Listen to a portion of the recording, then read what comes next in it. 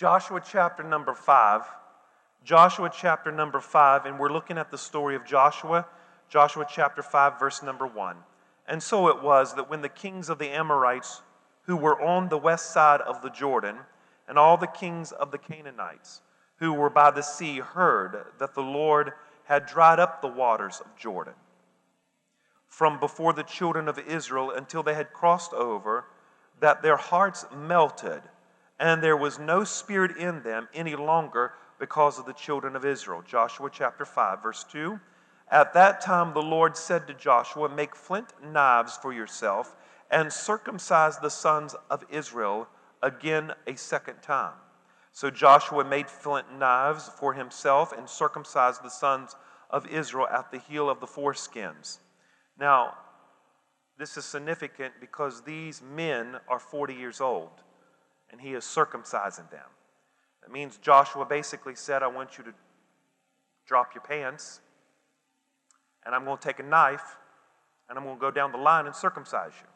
I am so thankful that times have changed. I need somebody just agree with the pastor and wave your hand. I'm thankful that things have changed. Y'all laughing at me, but I'm reading the Bible, and this is exactly what happened. So, and then at the heel of the foreskins. I mean, I don't know why they named the heel that, but let's just go on with the story. Verse 3, and so verse 4, and this is the reason why Joshua circumcised them.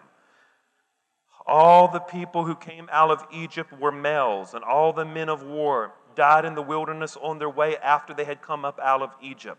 For all the people who came up had been circumcised, but all the people born in the wilderness on the way as they came out of Egypt had not been circumcised. For the children of Israel walked 40 years in the wilderness. That's how we know they were at least 40 years old. Till all the people who came out of the men of war who came up out of Egypt were consumed, because they did not obey the voice of the Lord, to whom the Lord swore that he would not show them the land which the Lord had shown to their fathers, and that he would give us, a land flowing with milk and honey. Then Joshua circumcised the sons, whom he raised up in their place. For they were uncircumcised because they had not been circumcised on the way. And so it was that when he had finished circumcising all the people, that they stayed in the place of the camp till they were healed. Well, no joke. Can I hear an amen? Verse number 9. So the Lord said to Joshua, this day have I removed the reproach of Egypt from off of you. Therefore the name of the place is called Gilgal to this day. Now the children of Israel had camped in Gilgal and kept the Passover on the 14th day of the month at twilight in the plains of Jericho. And they ate the produce of the land on the day after the Passover of unleavened bread and parched grain on the very same day. Then the manna ceased the day after they had eaten the produce of the land, and the children of Israel no longer ate manna, but ate the food of the land of Canaan that very year. May the Lord add the blessing to the preaching of his word, and everyone said amen. Joshua is the new leader of the children of Israel. Moses is dead, and Joshua is the new leader. He is the new successor of the people of God.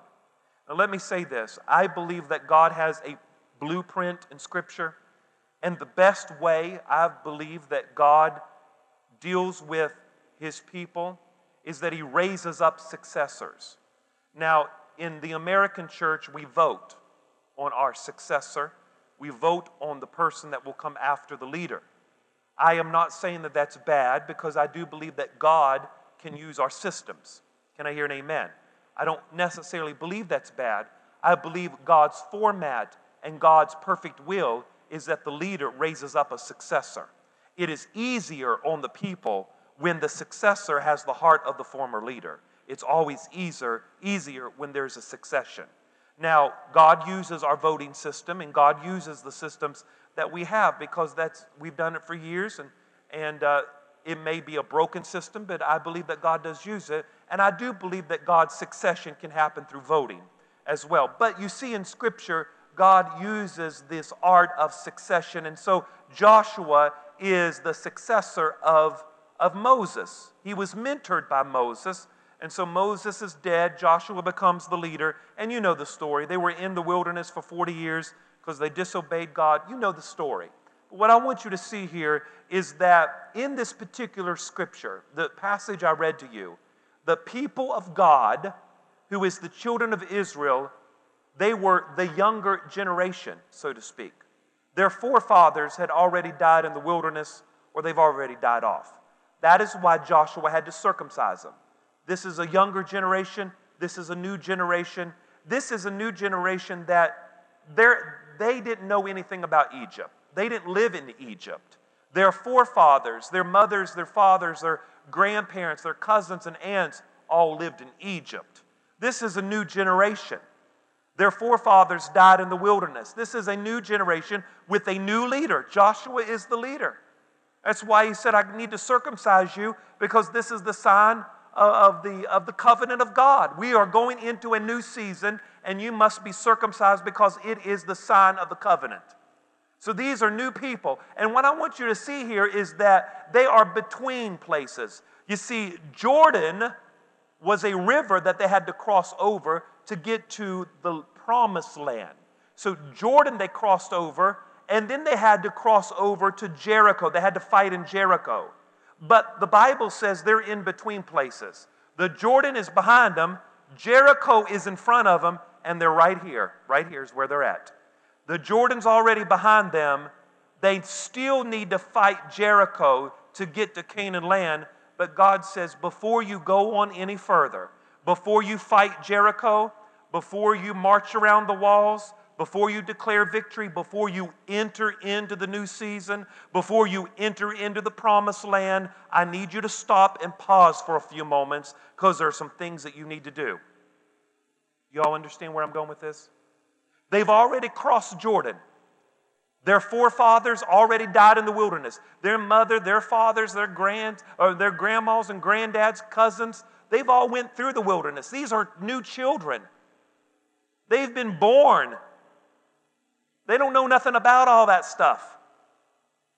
Most of them died in the wilderness. They died. They were disobedient. And now, after they crossed the Jordan River, and before they got to Jericho, Jericho is a battle that they had to fight, they were almost into Canaan land. Listen, once they left the wilderness and crossed the Jordan River, they had to fight one battle after another to get to the promised land, to get to the Holy Land, the promised land, the Middle East, that little state over there, that country called Israel. They had to fight to get there. They had to fight to possess that land.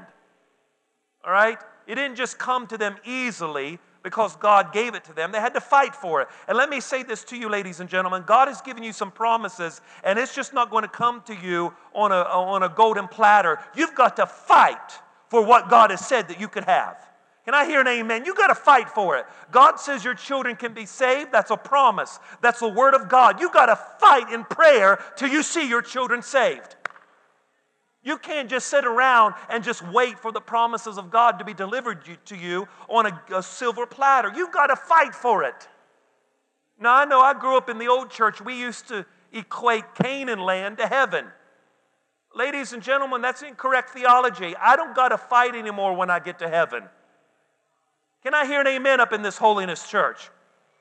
I don't need to fight when I get to heaven. We used to sing that old song. You remember that, Lana?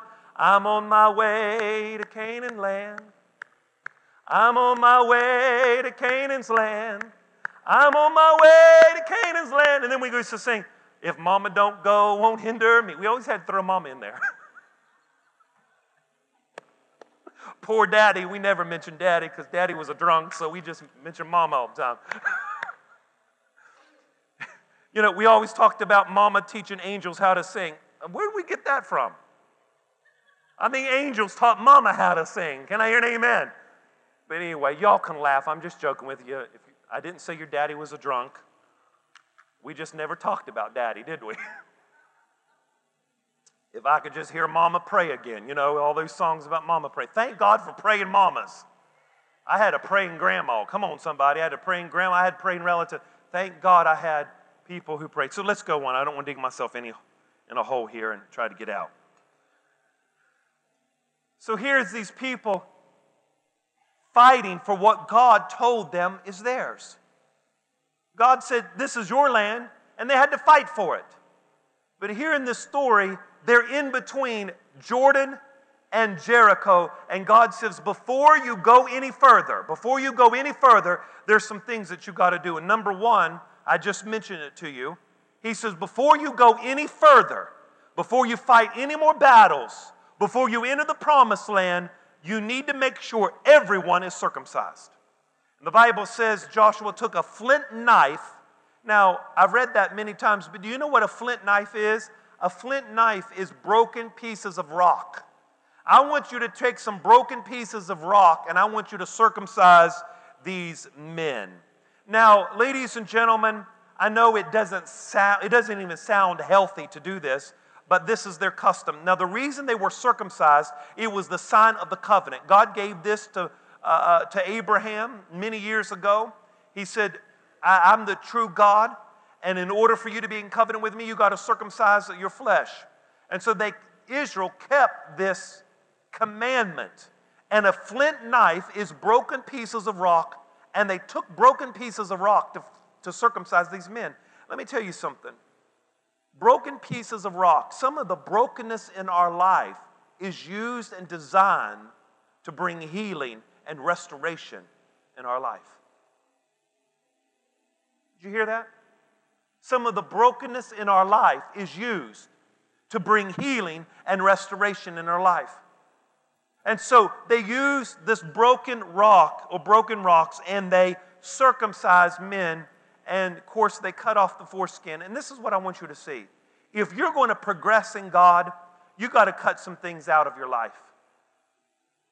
Can I hear an amen? You've got to cut some things out of your life. You might have to cut some people out of your life. You might have to cut fear. You might have to cut jealousy, greed, whatever it may be. But if you're going to progress with God, there's going to have to be this spiritual circumcision that happens in your life. And what I mean by that, you're going to have to make sure that you cut some things out of your life. The Jewish people circumcised themselves physically, but in the Christian world, in the Christian life, the Bible speaks of circumcision of the heart, and it is a daily process. It is a daily of cutting back the flesh and cutting off the flesh and making a decision that you're going to walk holy and uprightly before God. So, ladies and gentlemen, let me ask you a question tonight. What are you cutting out of your life? What are you circumcising in your life? Joshua said, before you move on, before you progress in God, before you go to Jericho, before you move on to Canaan, you've got to make sure that you circumcise these people. You've got to make sure you cut some things out of your life. I know this is easier said than done. It sounds very simple, but it holds great truth that if you do not cut things out of your life that holds you back, you will never progress with God. Remember what the apostle said? Lay aside every sin and so that so easily besets us.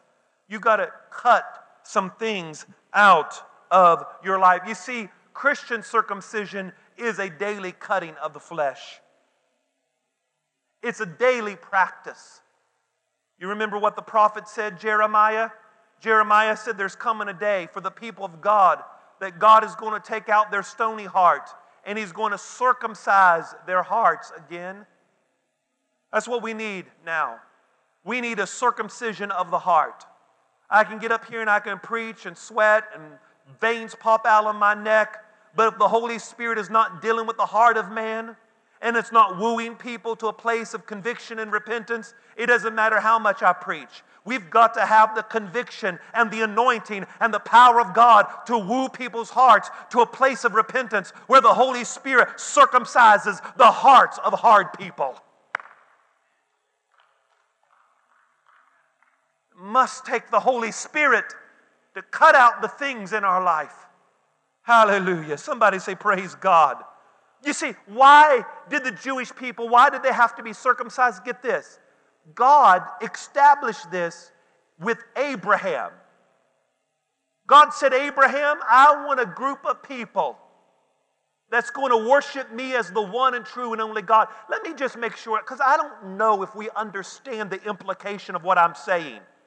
When Abraham, who is the founding father of the Jewish people, when God called him out of the land of Ur, God was calling and was starting something very strategic. And that was this: God was calling a group of people to himself. God was saying, I want a group of people who would acknowledge me as one God.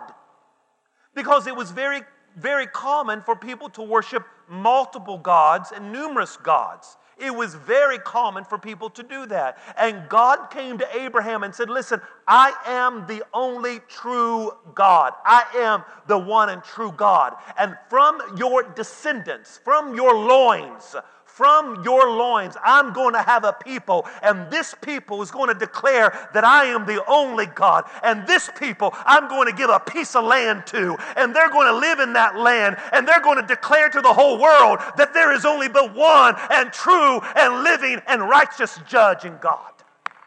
Somebody say hallelujah.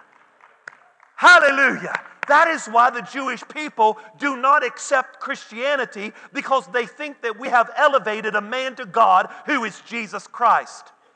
God said to Abraham, there is only one God. I'm the God. There's nobody like me, and there's nobody ever going to be like me.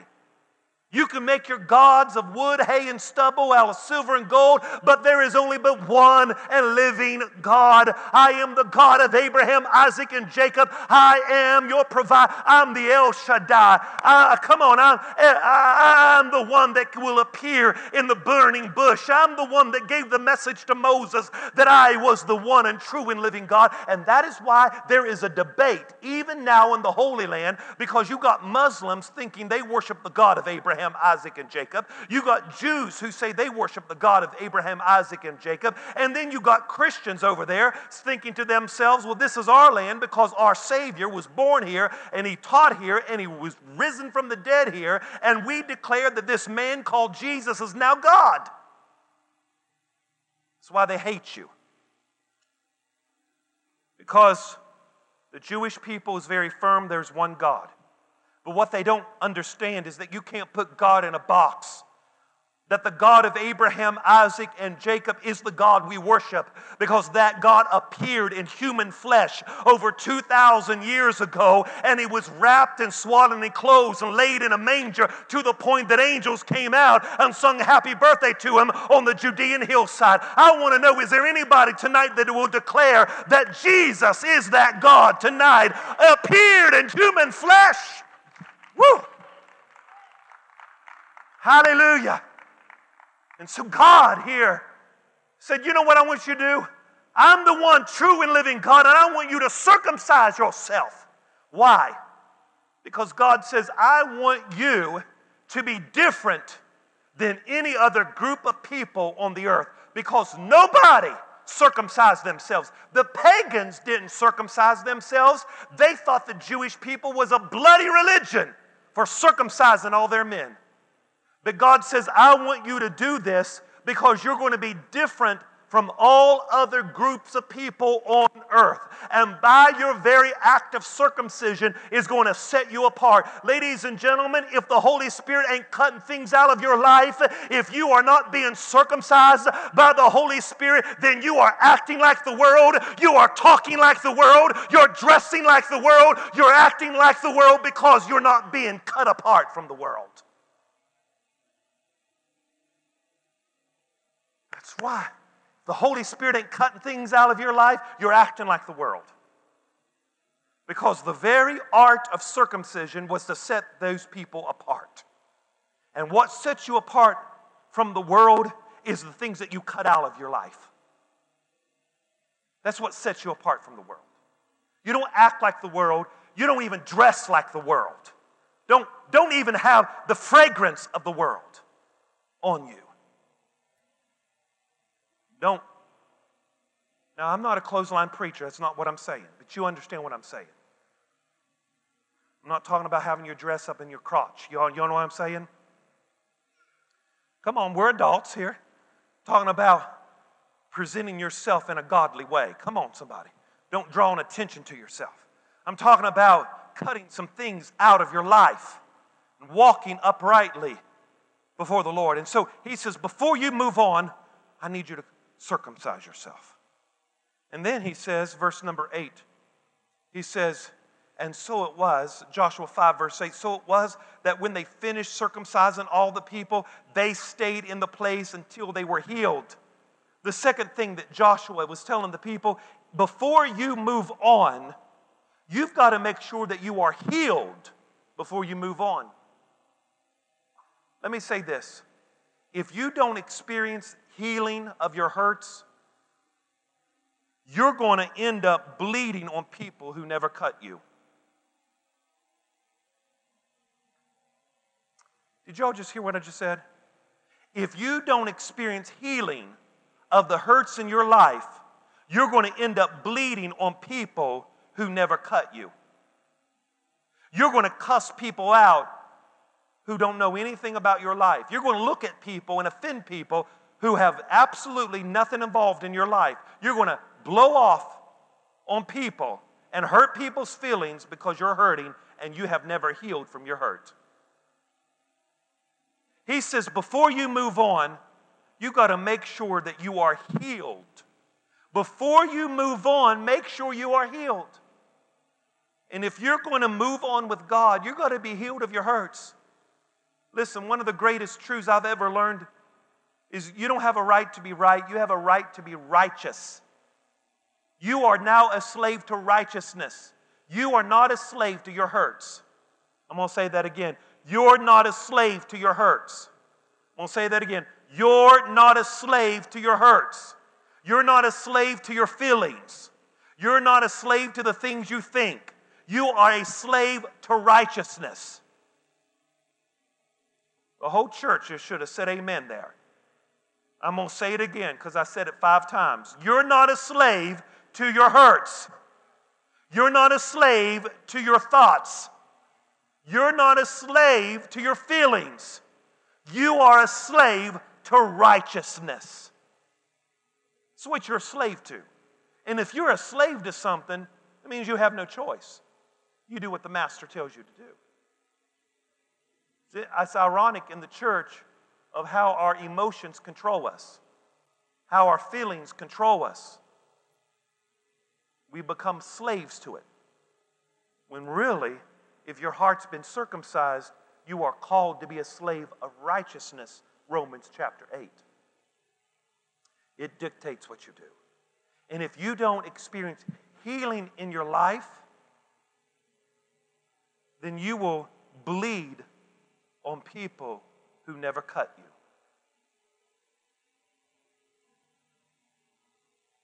You will bleed on people that's never cut you if you don't experience healing over the issues of your life. You see, if the enemy was going to attack them, guess what the prime opportunity for the enemy to attack these people? Well, they're healing from circumcision, right? So if the enemy was going to attack them, guess what? This is a prime opportunity for the enemy to come in to attack them because all the men are laid up. They're laid up, having soup and cornbread. They're healing. This is a prime opportunity. And you know what? I'm sure that they were anxious, thinking to themselves, the enemy can come in and ambush us at any moment because we are healing. And do you know the story is recorded in Genesis chapter 34? In Genesis chapter 34, the men of God who they circumcised were what happened. They were healing, and the enemy came in and ambushed them. So it's not the first time that it happened. So I'm sure that these people were very cautious because they knew that the enemy could come in and ambush them because they were not physically able to fight. Why in the world would God tell them to heal? Why would God circumcise them when they're in the camp of the enemy? Couldn't God wait and say, listen, when you get into the promised land, then circumcise them, and then you have time to heal because you've already fought the enemy?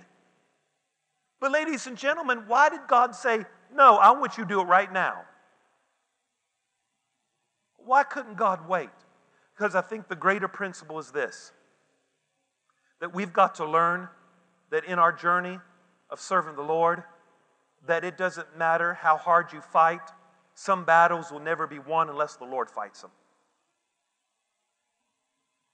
You can fight and fight and fight, but He's teaching them, you have to wait on me. Let me fight your battle for you. Because men are the very weakest when they are healing and when they're sick. You don't want to fight. And God strategically had them to be circumcised and healed in the camp of the enemy when they should be getting themselves in a position to fight.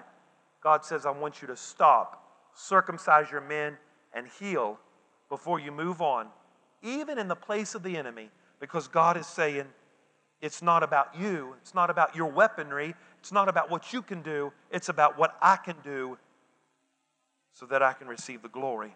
So you see, God says, before you move on, before you possess the land, you, number one, got to circumcise these men. Number two, they've got to heal. They've got to heal. They've got to experience what healing is. They need to heal from their hurts. And if you're going to progress with God, you've got to heal from your hurts. The third thing that you see in this story is that God says, I'm going to remove away the reproach of Egypt from off of you. This is a new generation. You don't know anything about Egypt, and I'm removing the very stigma of Egypt off of you, the Bible says, verse 9. And the Lord says to Joshua, this day I've removed the reproach of Egypt from off of you. God says, I'm removing the very stigma of Egypt off of you. Your mother, your father, your grandparents, they all know what Egypt is, and I'm removing that stigma off of you. And let me just say to this, no matter what environment you were raised in, no matter what home life you come from, you don't have to go throughout your whole life with the same stigma that your parents had. Can I just say that prophetically? You don't have to live your whole life with the same stigma that your parents had or your forefathers had. He said, today I'm removing the reproach of Egypt from off of you. Hallelujah. Today I'm setting you free from the very stigma of Egypt. You were known as slaves in Egypt. You were known for the hard work in Egypt. You were known for the turmoil and the oppression of Egypt, but today is a new day. As a matter of fact, you're getting ready to enter into Gilgal. You're getting ready to step into a new season. You're getting ready to step into a new environment. You're getting ready to step in to a different realm that you've never experienced before. This is a new generation with a new, come on somebody, a new generation of purpose and power. He says, I'm removing the reproach of Egypt from off of you. And he says, you know what I'm going to do? He says, I'm going to stop the manna. Your grandparents ate the manna in the wilderness. Your mother and father ate the manna in the wilderness. But now, this is a new generation. I'm stopping the manna. Now, why did he stop the manna? And I'm trying to calm down here because I want to shout up in this holiness church on Sunday night. But I'm just trying to calm down because I found out something about the Bible.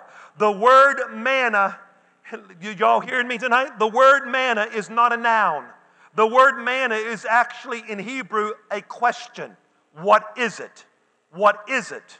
So when the children of people came out early in the morning and they began to look into the fields in the wilderness, God every morning would rain down manna.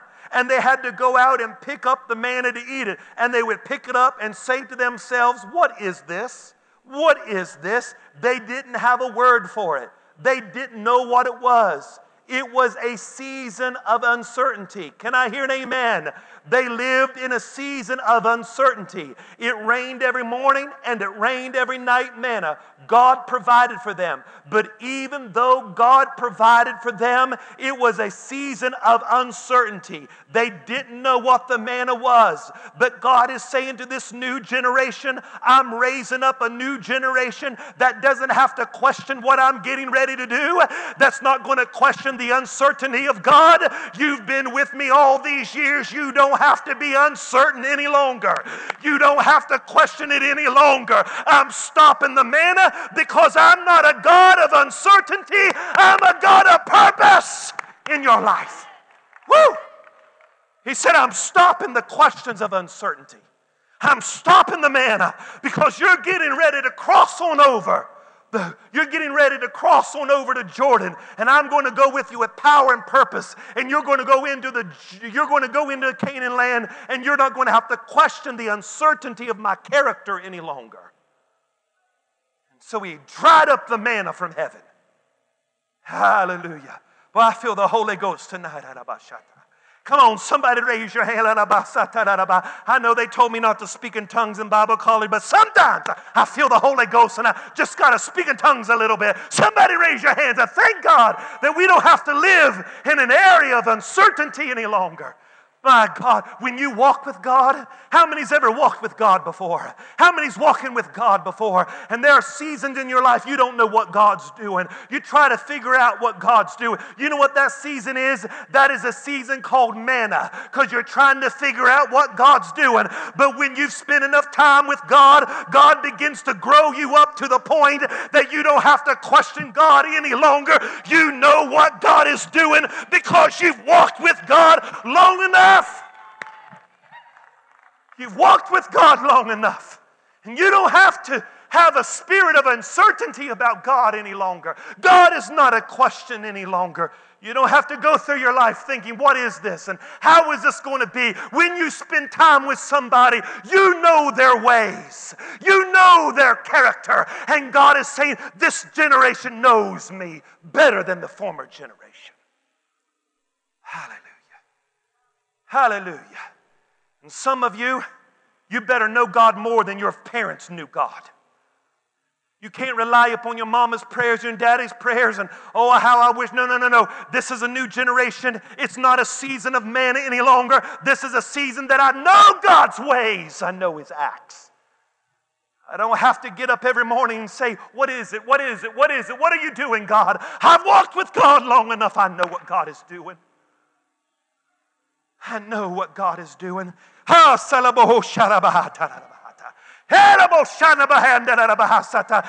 hands and say, thank God for the word of God tonight. Hallelujah. I'm doing something new. I'm doing something fresh. I'm doing something beyond what you can imagine or think. Hallelujah. Some of you feel uncertain tonight, but I prophetically speak to you that you're moving out of the season of manna and you're moving into a new dimension of God. Hallelujah. Hallelujah. Somebody just stand to your feet and receive the word of God tonight. Come on. I'm not done preaching. I'll finish in a few minutes. Come on, raise your hands and give God glory and praise tonight. Hallelujah. Hallelujah.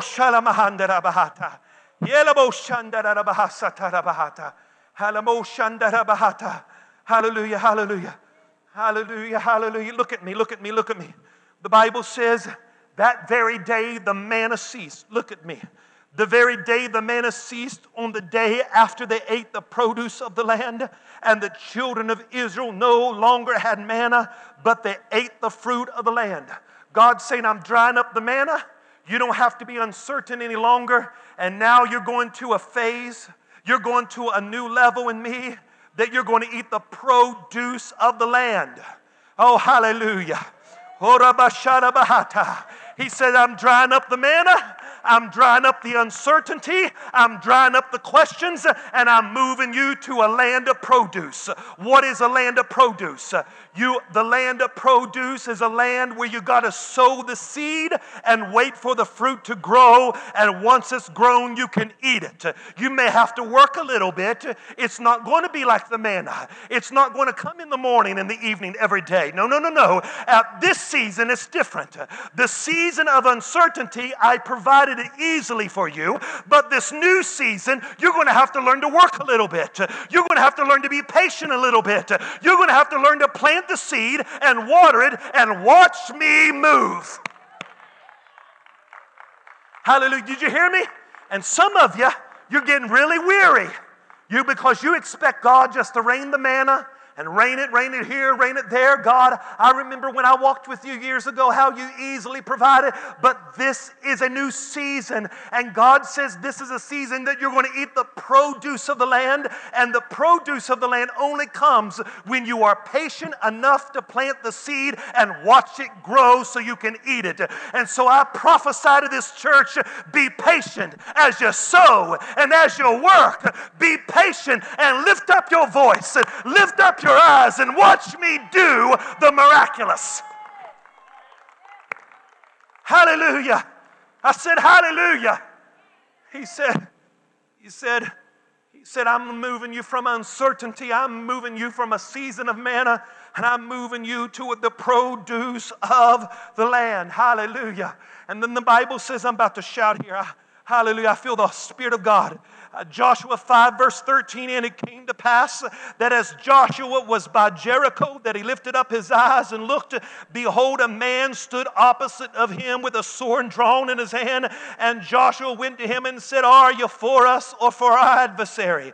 And he said, no, but as a commander of the Lord's army, I am here. And Joshua fell down on the earth and worshipped, and saying, what does the Lord say to his servant? And the commander of the Lord's army said to Joshua, take off your sandals of your foot, for the place where you're standing is holy ground. You see, this season is a different season.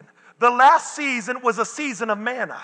The last season was a season of uncertainty. The last season was very easy at some points. But this season is a season that you got to plant the seed, be patient, and watch the produce come up so that you could partake of it. But it's also a season of warfare, because Joshua lifted up his eyes and he saw the commander of the Lord's army right there with him. This is a season of warfare, but you don't got to worry about it, because in the season of warfare, the Lord's commander of chief is with us, and he's going to fight with us. He's going to go with us. He's going to go before us, and he's going to fight for us. Somebody say amen. So if you're in a battle tonight, you're at the right place at the right time. You say, well, I was in a battle last year. Well, it's going to increase. The reason the battle's going to increase is because he's increasing in you. Woo! Did y'all just hear what I said? You know, when somebody gets in the ring and they start to train, do you know what? In order for you to have stronger muscles, you've got to lift weights, right? And if you want stronger muscles, you've got to put more weights on. More weights, the stronger you get. Sometimes there's more battles, but baby, more battles, the more stronger I get. I said this, more stronger I get. I wasn't called to quit. I wasn't called to throw in the towel. He didn't teach me how to swim to let me drown. He didn't give me, come on somebody, he didn't give me the cross to lay down the crown now. I'm going to go all the way. This is a season of produce.